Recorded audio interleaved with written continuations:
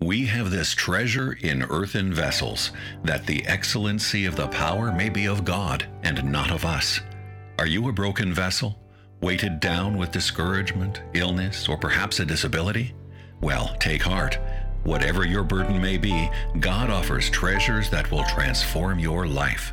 Hello, dear listeners. You're listening to Broken Vessels, Hidden Treasures. And here are your hosts, Paul and Tabitha Norris.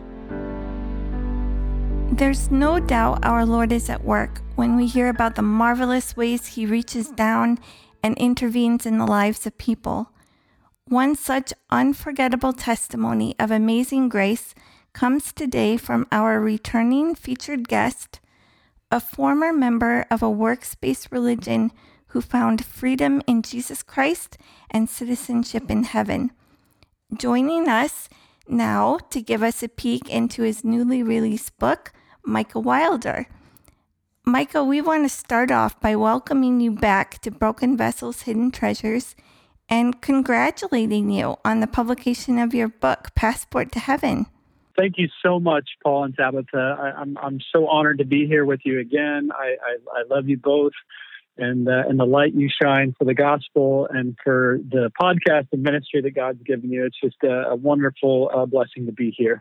We applaud the dedication and skill it took to reach this achievement, and we're excited to see how the Lord will continue to use your story in the days ahead. You know, Passport to Heaven is a bold and catchy title. What is the inspiration behind it? Well, Passport to Heaven kind of has duality in meaning because when I was a Latter-day Saint, I was putting my emphasis and my hope for salvation not only in what Jesus did, but also in my own works. And part of those works was actually a worthiness that I had to attain by faithfully following the commandments and moral codes of my religion. And I actually had a piece of paper. It was a physical document that stated that I was worthy to enter into the presence of God and worthy to go to the temple. And so that was kind of my passport, if you will, to heaven. It was the indication of my worthiness to enter into the kingdom of God. And of course, my journey and my story is that I came to realize that my works and my righteousness and my goodness was never going to be sufficient for entrance into the kingdom of heaven, but that Jesus Christ fulfilled the work on my behalf through his death, burial, and resurrection. And I came to realize that Jesus himself is actually my passport to heaven, and through his blood, I can gain entrance into eternal life. Amen. Micah, we've had the privilege of visiting with you and your family on a couple of occasions, and we're somewhat familiar with your testimony. But in reading your book, we learned a great deal more about what it's like growing up in a devout Mormon family. Among the points that touched our hearts was your heart for God. You, just like so many of us, looked up to heroes of the faith like King David. What was it about the life of David that grips you? Yeah, so when I was a child, I actually attended a private Baptist school. And I remember one day at school, I was probably 4, 5, 6 years old, and I heard the story of David. But it wasn't just the story of David and Goliath. It was more centered on David's relationship with God. And I remember my teacher used the phrase that's used in Scripture that David was a man after God's own heart. And I don't know what it was about that kind of made me jealous. And the reason why it made me jealous is because I knew that David had a special relationship with God. I knew that he had favor with God. And it planted within me this desire to want to have what David had. And that was an intimate relationship with God, with my Creator. And so it kind of set this impetus for me to want to know God more deeply. And so even as a young child, I began to kind of emulate, David's relationship with God within my own life. Were you encouraged by your Mormon teachers to follow David's example? Well, yeah, that's what's interesting is what I was taught at my Baptist school was actually very antithetical to what I was taught in Sunday school as a Mormon. And their viewpoints on David were very different. So at school and even through the Bible, I was taught that David was forgiven of his sins and that God loved him. And in fact, his name means beloved. But at church, I was actually taught that David was not forgiven of the sins of murder and adultery, and that he is not in right standing with God, and he is still paying a heavy price for his sins. And I remember having a difficult time, balancing that in my mind and kind of determining, well, what is the right viewpoint on David? Because I compared myself to David in that I knew that I was a sinner. I knew that I made mistakes. I knew that my heart wasn't always right. And I sought God's forgiveness. And I kind of felt a little disheartened that if David wasn't forgiven, then what hope was there for me? And so it kind of, caused me to begin to wonder, what was God's relationship with me? What was God's relationship with mankind? And how could I have, forgiveness that I was being taught in church that David did not have? Young men in the LDS Church are strongly encouraged to serve 2 years as Mormon missionaries. How does one prepare for that? Yeah, so preparing for a mission is a very rigorous process, and you're essentially making yourself worthy for the opportunity to go out and to represent Jesus Christ. That's what we were taught as missionaries, and so we did a lot of kind of spiritual preparation. So reading the scriptures, praying, serving within whatever capacity we were called to serve in the church. And certainly following very strict moral codes and commandments within the LDS religion. And so we really did everything that we could to try to make ourselves outwardly righteous and prepare ourselves in that way. And I remember personally, I would attend the temple a lot, and I would just, try to do everything that I could to make myself, worthy of this opportunity to go out and to be a missionary.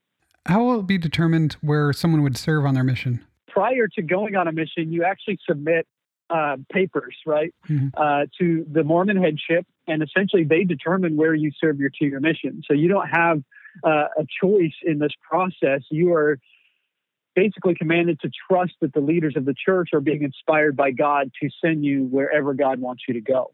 And so wherever that is, you're supposed to be faithful and obedient to that location that you're going to be going for 2 years. Wow. Yeah. Describe an average day as a missionary. Yeah, so the missionary lifestyle is very regimented. It's very kind of military-like in that we had to get up at 6:30 every morning. We had a very strict schedule. We would eat breakfast, exercise, do our studies, and then we would go out and proselytize essentially until 9 o'clock at night. We had a short lunch break, a short dinner break, and the rest of the time we were supposed to be finding, creative ways to engage with people, encounter people on the streets, knock on people's doors in order to, convert them to the church. And then after we got home at 9 o'clock at night, we would then go through an accountability system where we would report to our leadership, right, the happenings of the day. And then we had just a little bit of personal time right before bed. And then we had to go to bed at 10:30 p.m. And then we'd get up in the morning and do it all over again. And we did that every day for 2 years. Phew, that takes commitment. How did people generally respond to you? Yeah, so most people, they didn't really want to engage with us. So most people would avoid having to talk to us. So if we were, walking down the sidewalk, people would, go to the other side of the street. I mean, if people were outside in their yards, they would go inside their home and close the garage door and knocking on people's doors. I mean, I would say 99 out of 100 wouldn't let us into their homes. And the overwhelming majority just didn't really treat us with very much kindness or respect. A lot of people were very rude to us. So that was one of the challenges of being a missionary was learning how to cope with daily rejection, on that level. And you got to think, I mean, I was a 19-year-old kid. I mean, Mormon missionaries now even start their missions at 18. Mm-hmm. And it's a very difficult thing emotionally, to endure that type of rejection on a daily basis. So that was certainly a challenge for me early on in my mission. As you say in your book, one of the most significant conversations you had was with a Baptist pastor. Would you summarize that for us and tell us how that ended up changing the course of your life? Yeah. So about 4 months into my mission, I engaged with a Baptist pastor named Alan Benson. And I was very zealous for my faith. And I guess I had enough confidence in myself that I thought that I could convince and convert a Baptist minister to Mormonism. And so we engaged with him, and he was a wonderful man. And the thing that really stuck out to me about him was that he didn't treat me like most other people treated me. And what I mean by that is that he was very gracious, he was very kind, he was very respectful, and he didn't, reject us immediately. He actually was very open in inviting us in and giving us the opportunity to have a dialogue with him. And I think that was such a wonderful example of love, of compassion, and also of an openness and a willingness to see us and want to engage with us and want to have a dialogue with us and to want to share the gospel with us. And so through this man, I heard the gospel for the first time in my life, and the challenge that he gave me after he shared the gospel with me was that he invited me to go read the Bible and to go to the source, and in particular to read the New Testament like a child, was the phrase that he used. And I don't think I totally understood what that meant at the time, but I now know he was essentially inviting me to approach the Word of God without preconceived notions, right? Mm-hmm. Removing the things that I had been taught by my religious leaders, by my parents, and to just trust God through his word and to take his word at face value and to approach it as a child would their father, seeking to be taught and allowing God through his word to show me the truth. And so it was a very unique challenge. And it's a challenge that I have since given probably to thousands of people because of how profound it was that sometimes I think that we take for granted the power of the Word of God. And I think Pastor Benson had the wisdom and the foresight to understand that he wasn't going to convince me and he wasn't going to convert me, but he knew that the Word of God could impact me and could change my heart and ultimately change my life. And so he set me right to the source. And I think that that's such a wise thing to do. That the Word of God, it says in Hebrews chapter 4, it's living and it's active and it's sharper than any two-edged sword. And so I think that if we can point people to the source and right to the Word of God, it's amazing that Word does not return void and can, ultimately change the hearts and lives of people. Once you made your newfound faith in Christ public, how did those closest to you respond? Well, it was different for different people. And it was such a slow process of me coming to know the true and saving gospel through the Word of God that I was kind of imparting tidbits, right, to my family and my friends, even my girlfriend, as I was going through this process. So for my girlfriend, as an example, like she was very open to what I was sharing with her and the things that I was communicating with her that I was learning through the Word of God. And so she was very receptive to the message of the gospel, to the point where she herself began to really read the Word of God through the eyes of a child and eventually came to salvation through reading the Word of God. So my brother and my sister, they were also very receptive. I think that they had been prepared and God had been working on their hearts. And so when I publicly shared my faith and kind of came forward to them about what I believed and why, I think that they were very open to investigating that through Scripture. And both my brother and sister began, very faithfully studying the Word of God, and also were both saved and came to a knowledge of the gospel of Jesus Christ.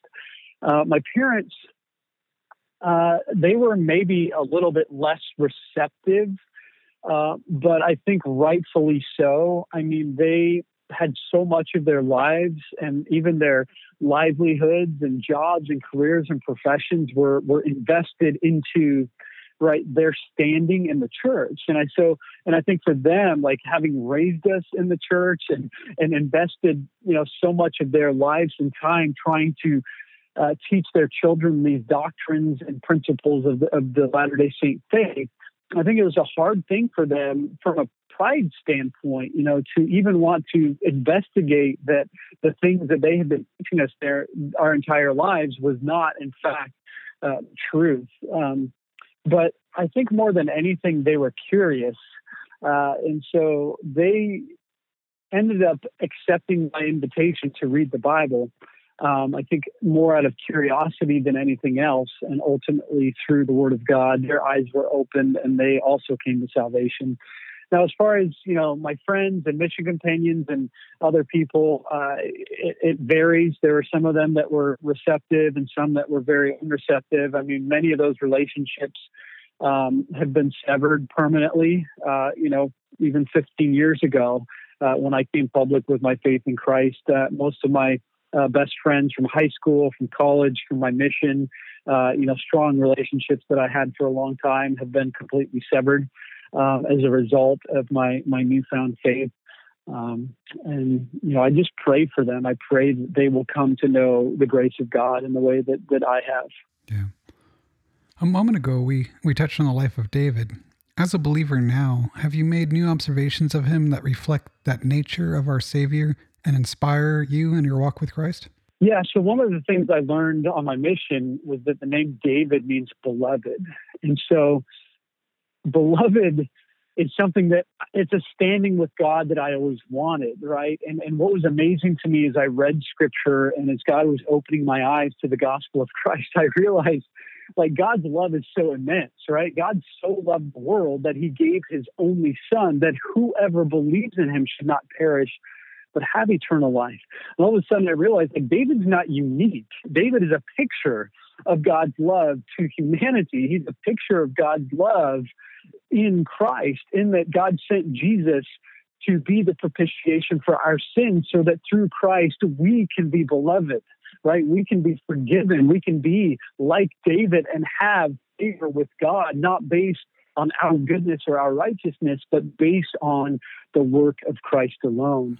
And so that was kind of a huge and important revelation for me, was recognizing that, David wasn't some special calling, that to be like David was to be somebody who didn't deserve forgiveness and yet was still given the grace of God anyway because of what Christ had done. And so it totally changed my perception and my understanding of David, because I recognized that and just like David, I was deserving of condemnation. I was deserving of death and hell. I myself was a murderer and adulterer based on Jesus' standards in the Sermon on the Mount, and yet God's love was so great that he had seen fit to send Jesus to pay that full penalty for my sins, so that by faith in him, I could be redeemed, I could be forgiven, I could be called beloved. Neat. What do you hope readers will take away from your book? When I wrote this book, I really wanted it to impact different people at different points.